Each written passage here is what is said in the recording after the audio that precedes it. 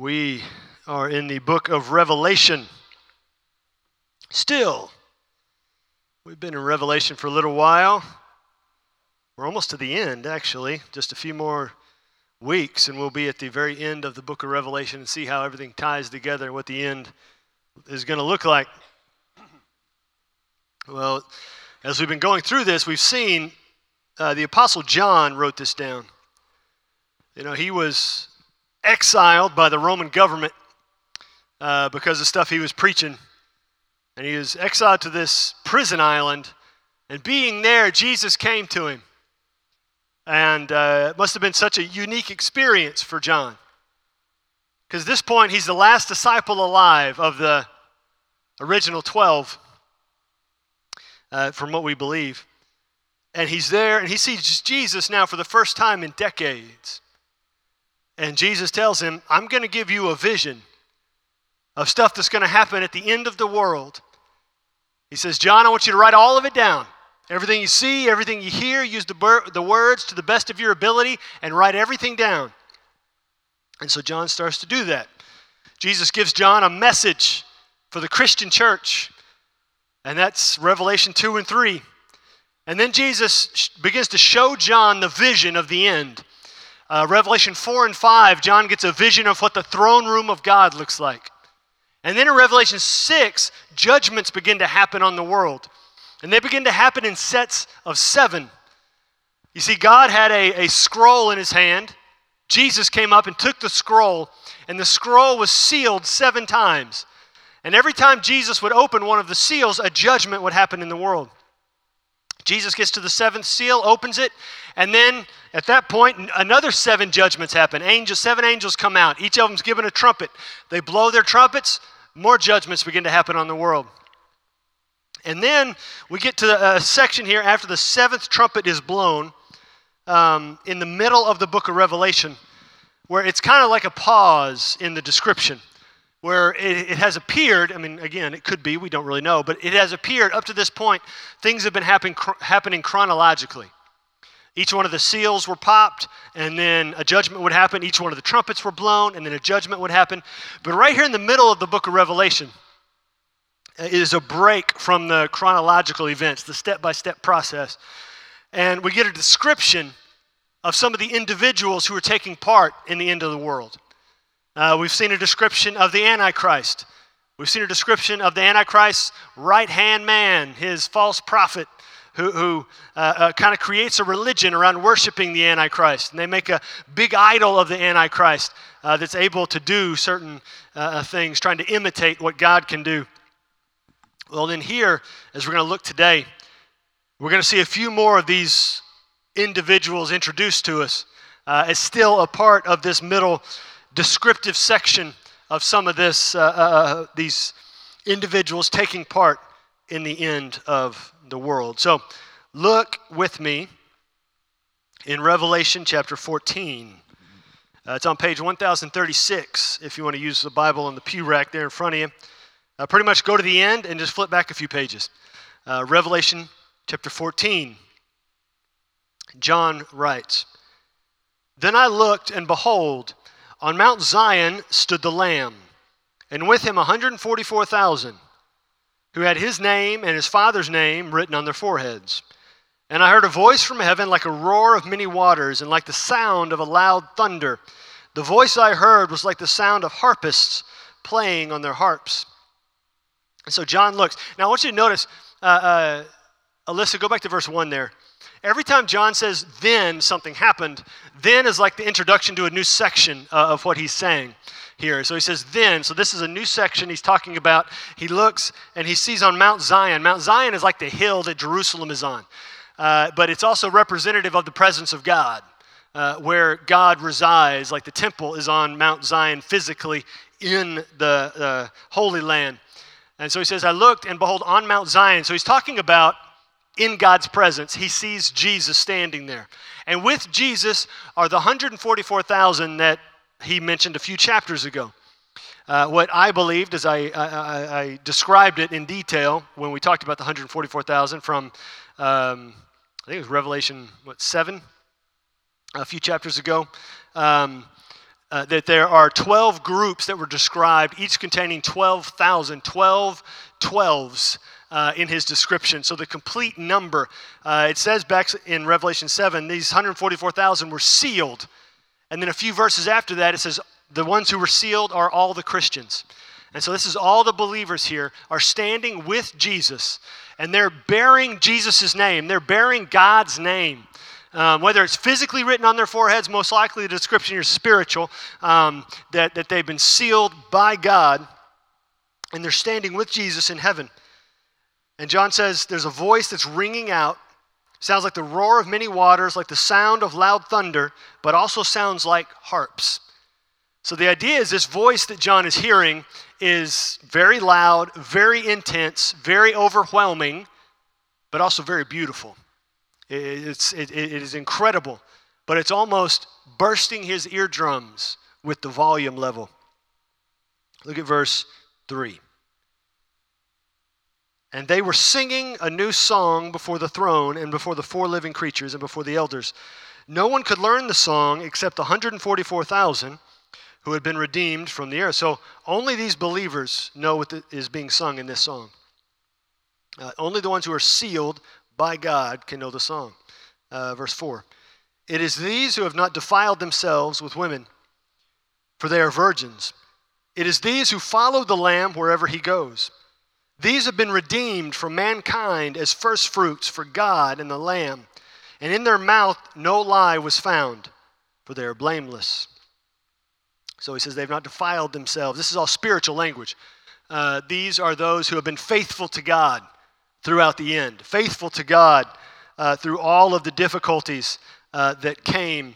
They've been faithful through all the persecution, faithful through all of the judgments that came. They've continued to be faithful to God, and they're standing with Jesus in heaven is what we're seeing here. They've made it to heaven here at the end of all things, as, again, this is a glimpse of some of the people involved in the end of the world. They're standing there with Jesus. And look at what it says. They are the first fruits for God. Now this language, first fruits, this is tithe language. Tithe language, giving to God language. Sometimes, though, as followers of Jesus, as followers of God, we get confused about that word tithe. And sometimes we label anything that we give to God as a tithe. We say, oh, this is my tithe, but it's not really a tithe sometimes. You know, a tithe, the literal translation is a tenth. You know, in the Old Testament law, you were required to give a tenth of your gross income. You were required to give that. Not just of your money. If you farmed, you're required to give a tenth of your crops. You're required to give a tenth of your home garden. If you're growing, mint in your garden back then, you were required to give a tenth of it. You're required to give a tenth of everything possible. But the religious leaders had turned that into a checkbox, that you could live however you wanted to live, make any decision you wanted to make with the rest of your money, but as long as you gave that tenth to God, God was happy with you. Well, giving a tenth to God, that is a struggle for all of us at times to give financially to the Lord and trust Him with that, as though God is not trustworthy enough. But think about it in terms like this. Paul wrote in Romans, that we are dead to the law, meaning the stuff in the law, the laws that are written in the law being fulfilled in Jesus.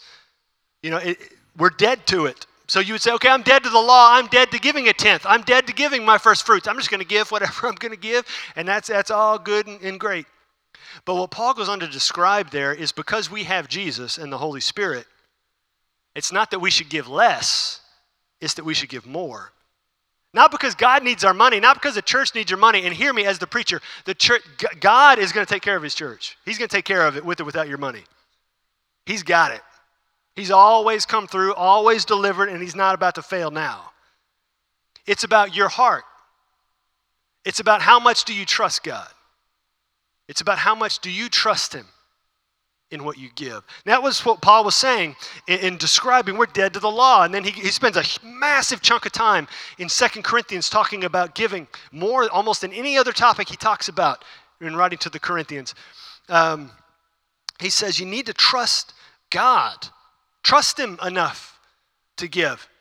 Okay, 10%, let that be a baseline. Let that be your first fruits, and then work on that. As your faith grows as a Christian, so should your giving.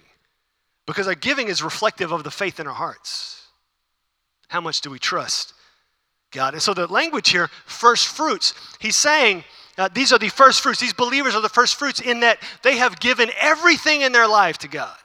Everything. All the way up to the point of death. They've given everything to God. And here they are displayed beside Jesus in heaven, having given all to him. And so a Jew reading that first fruits language, it would click in their brain this understanding of a tithe. And they say, okay, these are those who have given to God. Not just money, not just their farm products. They have given of themselves everything they've got. And they've been faithful. But there's a key phrase right there in the middle of that jumped out at me as I've been studying this. It's in the middle of that verse 4 right there. It is these who follow the Lamb wherever he goes. Think about that phrase just for a second. Just chew that over like a cow on cud. They follow the Lamb wherever he goes. And this is in the midst of massive persecution. This is in the midst of a time when it's illegal to be a Christian. Christians are getting their heads cut off left, right, and center. And he says, these have followed the Lamb wherever he goes. The Lamb being Jesus. Wherever he goes. Just try to apply that phrase to yourself for a second. If you were to follow Jesus wherever he wanted you to go, doing whatever he wanted you to do, surrendering whatever he wanted you to surrender, would you be willing? Or is there a subconscious cap on how much you're willing to give and how far you're willing to go? Like if Jesus dropped down and gave you a vision right now in a green pew, he's knelt down in the green pew right in front of you, and he says, I want you to be a missionary, sell everything you have this week, and go to India. Would you say, yeah, that's not Jesus. I had a bad egg for breakfast this morning. There's a problem. That's the devil. That is not Jesus. Or if Jesus tells you to drop that streaming platform, or if Jesus tells you you need to drop that relationship that has been detrimental, that friendship that's been detrimental to your growth and mental health. If Jesus says you need to sell that, whatever that thing is, the boat, the car, the thing that almost you have put on a pedestal as your God, you need to give that up and follow me. Would you be willing? Do it. I was reading this morning in my time with the Lord about when Jesus called Matthew as a tax collector. Matthew sitting in his tax collector's booth. Jesus just walks by and says, follow me. Matthew doesn't hesitate. Matthew, who's only known opulence and wealth being a Roman tax collector, he says he just immediately left, called all his friends and said, come to my house. We're having dinner with Jesus. I just quit my job. Yeehaw. Could this be said? Could this be on your tombstone? I followed the Lamb wherever he went. I mean, that's the call here. Follow the Lamb wherever he goes. Follow him wherever he goes. No matter how difficult it gets, no matter how hard it is, no matter the opposition you may face, are you willing to follow the Lamb wherever he goes? It's that wherever we get hung up on. We want Jesus to define how far is wherever. How far, give me a dollar sign, Jesus, on what I can expect upon this whatever business. Like how far is wherever? But Jesus isn't going to give us that far advanced notice. He wants us to trust him today. And then when we get to today, he wants us to trust him tomorrow. Just trust him for today and see what he brings tomorrow. Trust him with the step you have right now. Follow him wherever he goes. I was reading a deal this week about a pastor who many years ago came under a whole lot of heat because they were saying, Pastor, if you just tell us your plan, where we're going with this. He says, I don't know. God just told me to do this. I don't. We'll find out when we get there, I guess. And he stayed the course, and God blessed in a tremendous way. But that's the thing. Are you willing to follow the Lamb wherever he goes? This is what John sees when he looks at these believers. Look at verse 6. Then, there's that word then, so it's a new section. Then I saw another angel flying directly overhead, with an eternal gospel to proclaim to those who dwell on earth, to every nation and tribe and language and people. And he said with a loud voice, fear God and give him glory, because the hour of his judgment has come, and worship him who made heaven and earth, the sea, and the springs of water. So John says, okay, now something else is happening. So again, we're still in the midst of, this isn't chronological. This is in the middle of the section talking about the people taking part in the end times. He says, okay, Jesus and the 144,000, they're doing one thing, and now we've got an angel flying directly overhead and sharing the gospel everywhere. This is representative of the gospel being spread to the ends of the earth. Everybody hearing the gospel at some point. Worship God. He says, worship God. Judgment's coming. Worship God now. Believe in God now. The end is about here. Worship God now. Verse 8. And another angel, a second, followed, saying, fallen, fallen is Babylon the Great. She who made all nations drink the wine of the passion of her sexual immorality. Now, Babylon is used in Revelation to describe an evil culture. At times, it is believed to be a worldwide evil culture, or it could be the capital of the evil culture, representing all of it. But it's that idea of an evil world culture here. And so the second angel shows up and says, fallen, fallen is Babylon the Great. And now, again, like I said, this is talking about the individuals. This actually happens in Revelation chapter 18. So a few chapters away in just a little bit, we're going to kick back into the chronological things of happening. Babylon, this evil world culture, does fall in descriptive language in Revelation chapter 18. And so a second angel shows up here in what John is seeing in this description of the people involved in the end, and the world culture is being destroyed. Look at verse 9.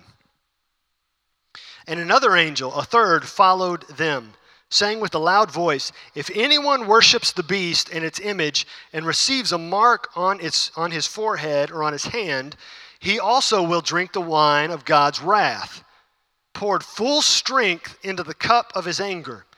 And he will be tormented with fire and sulfur in the presence of the holy angels and in the presence of the Lamb. So we get a picture of judgment here. Another angel shows up. So if anyone worships the beast and takes the mark on his forehead or his hand. So just like God marks his people, the enemy marks his people. And they're going to be judged, he says. He says, they will drink the wine of God's wrath, poured full strength. Now that phrase there, poured full strength, that literally means undiluted. Because the most common form of wine back in the day was 1 part wine, 3 parts water. But to drink it straight, undiluted, was strong. And so that's the image he's giving here with this word, that it is full strength. He's saying, this is God's undiluted wrath, undiluted punishment, undiluted judgment on anyone who chooses not to believe. And so this, again, remember, the gospel just came a few verses ago. And so God is trying to get as many people to believe as possible before the end comes, before the end has to come. He's saying, you've got to believe because the end's coming. You've got to believe because it's about to all be over. You've got to believe now because it's coming. Verse 11. And the smoke of their torment goes up forever and ever, and they have no rest. That's in contrast to believers gaining rest in Jesus in heaven, soul rest in heaven. And they will have no rest, day or night, these worshipers of the beast and its image, whoever receives the mark of its name. Here is a call for the endurance of the saints, those who keep the commandments of God and their faith in Jesus. And I heard a voice in heaven saying, write this, blessed are the dead who die in the Lord from now on. Blessed indeed, says the Spirit, that they may rest from their labors, for their deeds follow them. So he says, here's a call for endurance. So he's saying the judgment's coming, but then he challenges believers, endure. So when he says saints, he's meaning believers. That word literally means holy ones, followers of God. May you endure, persevere, because they're experiencing, great persecution, great difficulty in the world at this point. But that difficulty that's in the world is not going to last forever. So he says, endure beyond what you're currently experiencing, and then you will receive rest from the godly work. You will be rewarded for serving God, for following after Jesus. Just endure, stay faithful.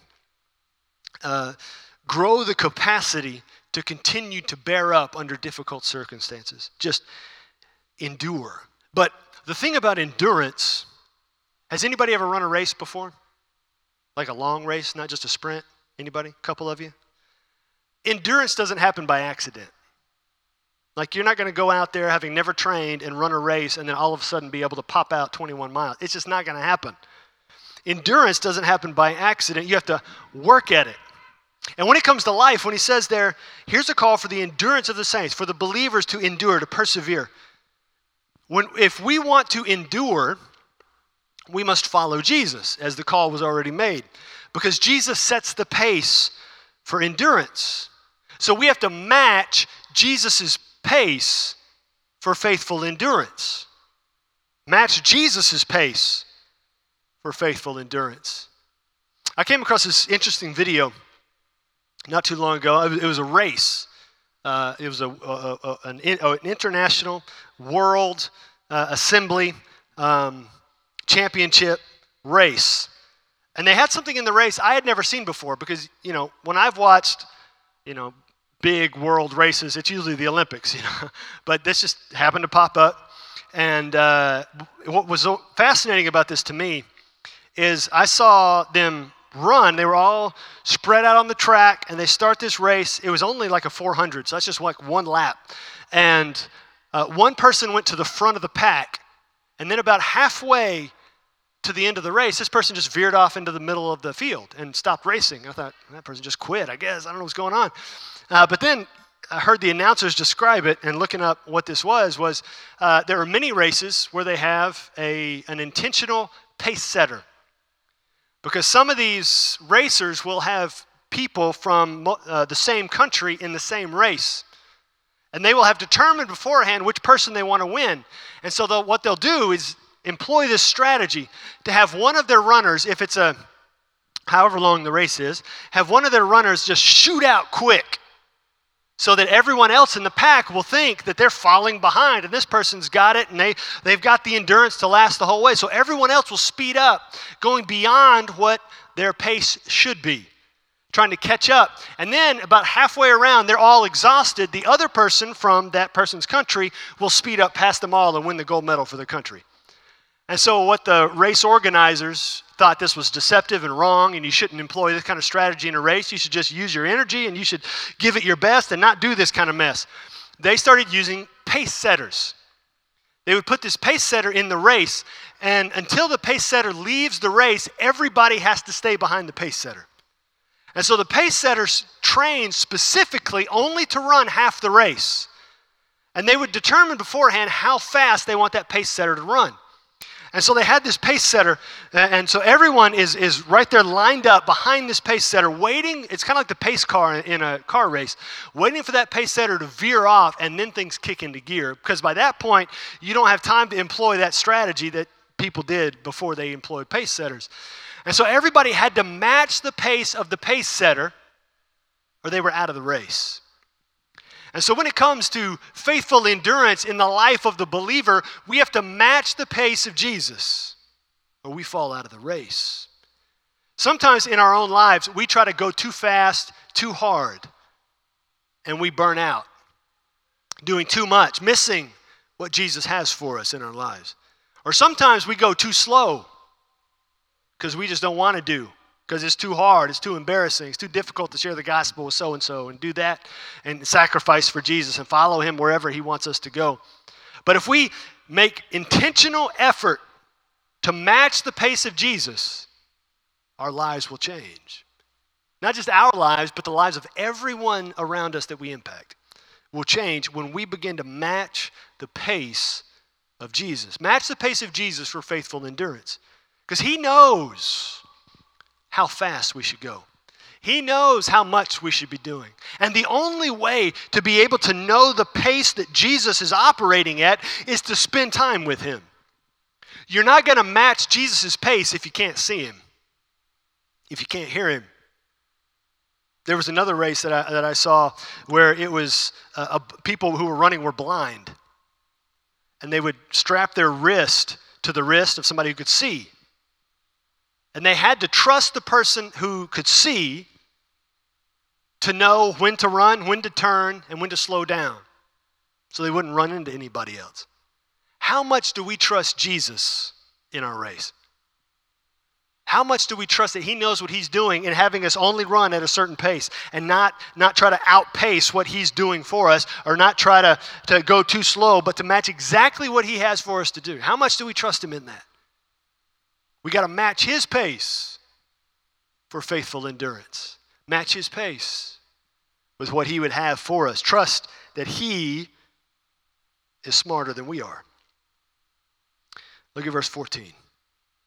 John gives us that next section word.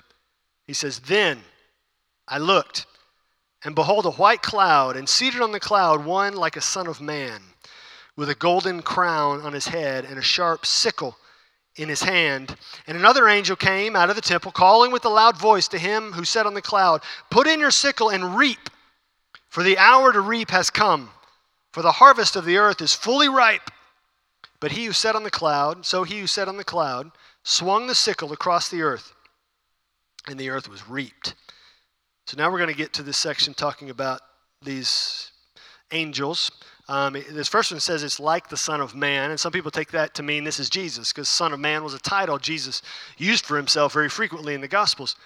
But notice the passage there in verse 14 says he was like a Son of Man. Like he wasn't the Son of Man. He looked like a human.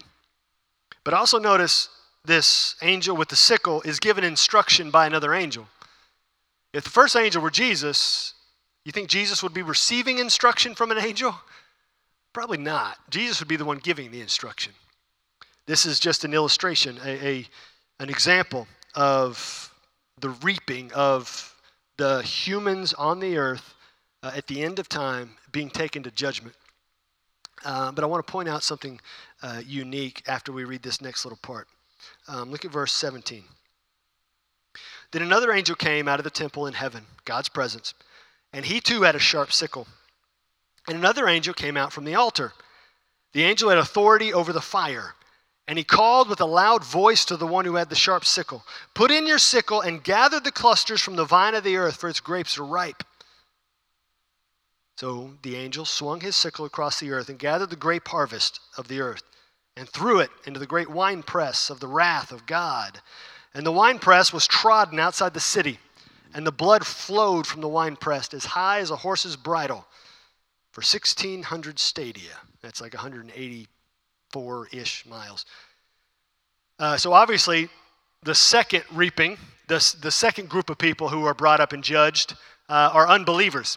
People who refuse to believe in Jesus because they're taken and they're judged in the way that they're judged. But what I want to point out is that word ripe that's used to describe both the first group of people in verse 15 and the second group of people in verse 18. Because in the original language, it's actually two separate words. It's not the same word. In the first group of people who are just taken up, and you see that they're not judged like the second group of people are. The first group of people, it says, are fully ripe. That usually refers to the ripening of grain, and the word actually implies being overripe. Being overripe. Their time is, like, it's really time to grab them and bring them up. But that second word, ripe, down there in verse 18, obviously is used to talk about grapes and grapevines, and it means perfectly ripe. But what we see in the use of these two different words is two different crops are being gathered here. Two different crops. What I believe to be both believers in the first group and unbelievers in the second group. And again, This happens chronologically in the book of Revelation. Revelation chapter 20 describes this in depth. But what we're getting here from John is this is kind of what's happening here in the reaping, in them being gathered up for judgment that we're going to see later on. This is what's going on in that situation. But now look at chapter 15. Let's get just a little bit here. Then I saw another sign in heaven. That word then, so new section. Great and amazing, 7 angels with 7 plagues, which are the last. For with them the wrath of God is finished. And I saw what appeared to be a sea of glass mingled with fire, and those who had conquered the beast and its image and the number of its name standing beside the sea of glass with harps of God in their hands. So just 2 things here in these couple verses. The wrath of God is finished. So he sees angels come out, and they're bringing with them the final judgments. After them, it's all over. No more judgment. This is going to be the end of the end of the end. You had the seal judgments, then you had the trumpet judgments, and now these angels are coming out, and they're about to be given some bowls with the wrath of God. So these are the bowl judgments. And he says these angels are coming out, but the emphasis is on that phrase. These are the last of the judgments. This is the last of those being punished. He said, I saw what appeared to be a sea of glass mingled with fire. Now, the sea of glass, back in the early parts of Revelation, were in front of God's throne, in God's throne room, in God's presence, mingled with fire. Fire is usually representative of judgment. But he also sees those who have conquered the beast and its image, similar to the beginning of chapter 14 with the 144,000. He says they have conquered the beast and its image and the number of its name, and they're standing there with harps of God. They have conquered. They are victorious. But think about it for a second. They're in heaven, right? And how do we get to heaven? Like, you believe in Jesus, but then there's, you can't just like walk in physically. You've got to die first. So every one of these people who are there, who have conquered, everyone who has been victorious, they're dead physically, getting their eternal bodies. But he still says, even though they have died, and the description here is, they've lived through the tribulation, most likely, these believers have been killed by the beast, by the Antichrist. But he says, even though they've been killed by the Antichrist, they have been victorious over the Antichrist. Antichrist killed them, but they're victorious. As is an indication with the harps. Harps are a symbol of celebration for victory. Well, there was one guy I read, his name is William Barclay, and he said it like this. It was too good not to include.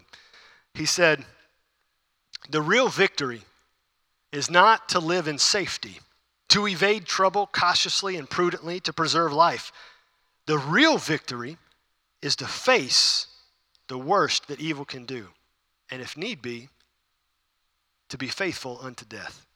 And so that's why these Christians are said to have been victorious, even though the beast killed them. The Antichrist killed them. They are victorious over him. It's also why the early church, when a Christian was taken and martyred for their faith, it wasn't called their day of death. The early church called it their day of victory. They had won. They had conquered their day of victory. And it's all because God defines victory differently. God defines success differently. The world will tell you to be successful, to be victorious, you've got to have this, that, and the other thing. You would think if the Antichrist killed them, they're not victorious over the Antichrist. The Antichrist is victorious over them. But God judges things differently. God defines victory differently. It's what God told Samuel back in the book of 1 Samuel. Man looks at the outward appearance, but the Lord looks at the heart. God judges things differently than we do. Devoid of sin, devoid of evil, devoid of selfishness. God judges things differently. He defines victory differently. They were victorious because they were faithful. They were victorious because they did not give in to the temptation that the beast was bringing. They were victorious because, as the call was back in chapter 14, they have endured and persevered They have matched the pace of Jesus and made it to the end of the race. Look at verse 3. And they sing the song of Moses, the servant of God, and the song of the Lamb, saying, Great and amazing are your deeds, O Lord God the Almighty. Just and true are your ways, O King of the nations. Who will not fear, O Lord, and glorify your name? For you alone are holy. All nations will come and worship you, for your righteous acts have been revealed. Everyone will worship. Who will not fear, O Lord, and glorify your name? The question in that song there is saying everyone will recognize the power of Jesus at this point.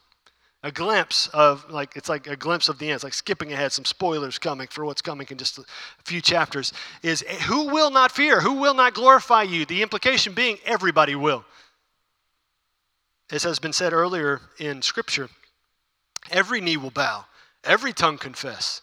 There will come a time when no one will be able to deny the greatness of God. And so at this point, these angels coming out to bring the last judgment, the victorious believers standing there in the throne room of God, he's saying this is the moment everyone recognizes the power of God, and no one can do anything but recognize his glory.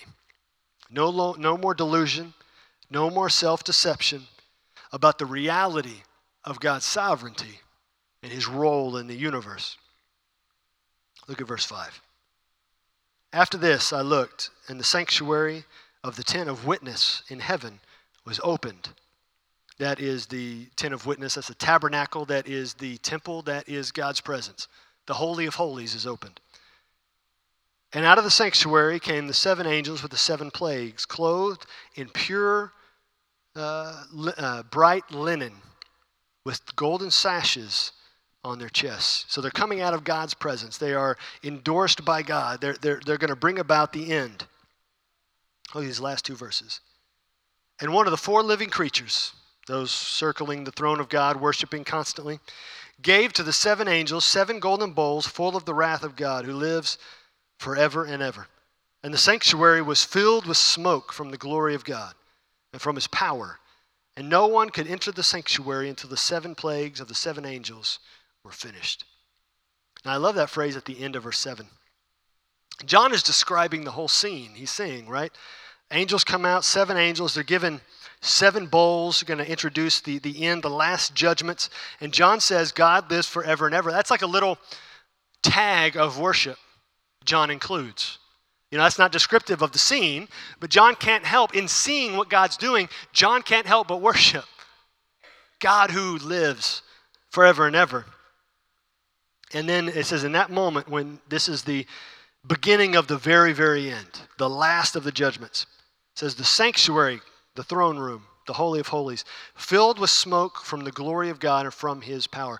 Now notice, it's very distinctive in the language. It's not God's glory and power filling the sanctuary. It's smoke from God's glory and power. It's just a side effect of God's glory and power. The implication being, if God's glory and power showed up, there would be no sanctuary.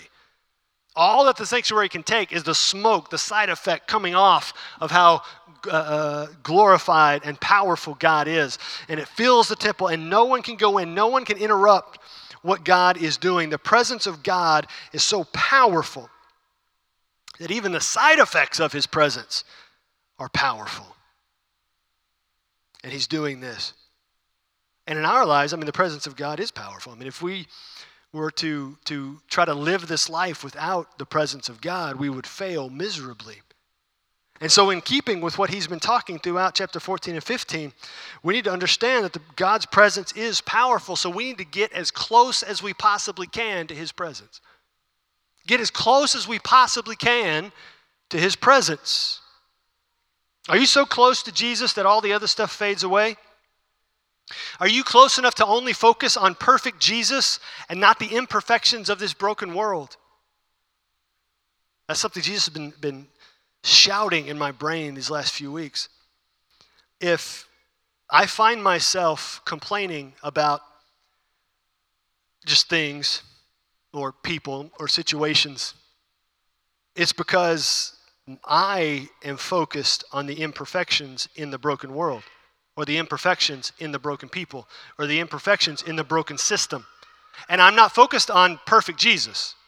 So when we complain, when we have trouble, when we have difficulty, when we get sidetracked on those little, mental rabbit trails, it's because we're not focused on perfect Jesus. We're focused on imperfect situations. That doesn't mean we should never give attention to imperfect situations. I mean, they need our attention sometimes. But we should never allow them to draw our attention away from perfect Jesus.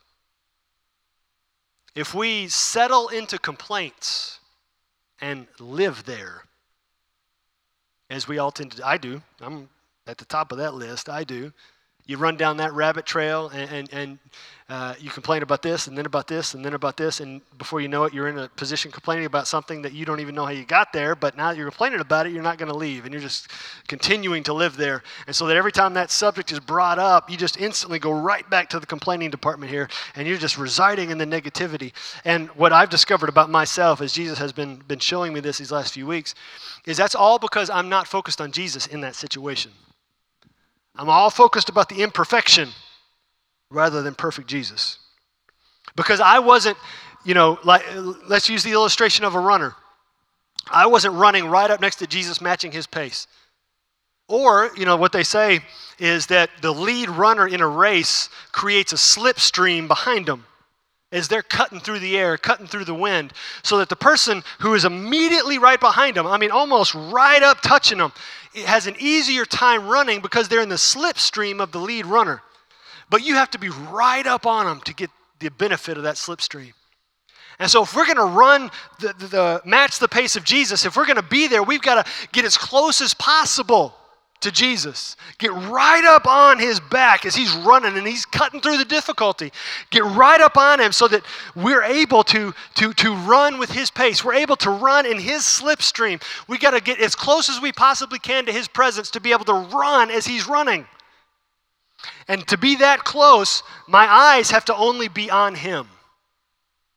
There's a great video. You got to go and search it. It's from the Olympics a number of years ago. I showed it here one time, many years ago. But it's from the Olympics that were in London. It's from a bicycle race. And they've turned, the two lead bikes are way out in front of the pack. And the guy who's in front has been in front for a while. And I remember they turned down the road. It's like right in front of Buckingham Palace or something. And they're coming up. And the guy's been cycling and he's going so hard. And he does the thing you're never supposed to do. He looks over his shoulder. But he looks over his left shoulder. And he looks and he sees no one. But what he doesn't know is the second place guy was right here. And he looks over, sees no one, but as he's looking, and it's a great shot because the camera angle is from the front, and so you can see him look and see that he doesn't see the other guy. And he looks, and you can see the surprise on this guy's face because as the lead racer looks, he lightens his pace just a little bit, just enough that second place guy passes him and flies right by. He'd been sitting in the slipstream the whole time, and the other guy never knew he was there. Until he got so distracted, took his eyes off of the goal, that he lost his gold medal that was easily his. They were within like 20 yards of the finish line. If he had just kept his eyes on the finish line, there's no way that other guy would have caught him. No way. But he took his eyes off the goal. He took his eyes off of what he had been training for years, possibly decades. And in one moment of looking away from the goal, he lost his prize. We need to get as close as we possibly can to Jesus. Get right up on Jesus so that our eyes, he fills our whole field of vision. So that as we experience the situations that are difficult and problematic and troublesome, and as we interact with people who are difficult and problematic and troublesome, that our whole field of vision is Jesus. So that as we face everything we face, we're facing it through Jesus. We're allowing Jesus to change us. We're allowing Jesus to turn us into who he wants us to be. How do you need to get close to Jesus today? Do you need to allow Jesus to change you today? I read a story this morning, again, in my quiet time. At the end of Mark chapter 1, Jesus heals this leper, guy that everybody in society hates. Jesus heals him and tells him, don't go telling the world because it's not my time yet. That's coming later. Well, this guy goes and tells everybody. And the language, it's like the last verse of Mark chapter 1. It says, he went and told so many people that they came from the ends of the earth to come to Jesus, from all corners of the world to Jesus, because of the testimony of one guy who gotten so close to Jesus that he was changed. Never underestimate the effectiveness of one person changed by Jesus.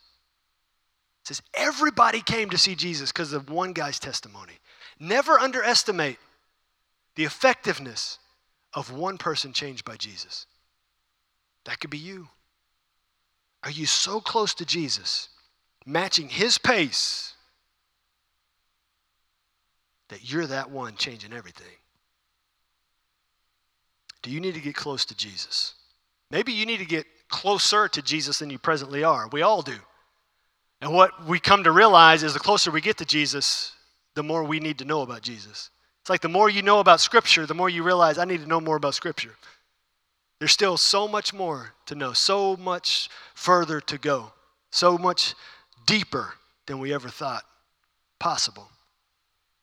But maybe you need to get close to Jesus today for the first time. Do you need to believe that Jesus is God's Son, that he died so all your sins are forgiven, and then he rose from the dead so you can live after you die? Is today the day you need to make that decision? Say, I need to believe in Jesus. I don't want this judgment stuff. I don't want to not be in the presence of God for all time. I want heaven and eternity and the presence of Jesus now. If you want eternal life, this is where it begins. You believe in Jesus and receive that eternal life. So the question for all of us, will you get close to Jesus today? Whether for the first time or another time. Will you come to him today? And if you want to believe for the first time, I'll be here at the front. Jared will be at the back. We'd love to talk to you, pray with you, celebrate with you. If you believe, we got a Bible. We got Bibles for whoever believes, whether it's a little kid, medium kid, youth, adult. We got Bibles. And if you believe in Jesus, you need a Bible, and we've got one to give you. But you need to believe in Jesus today.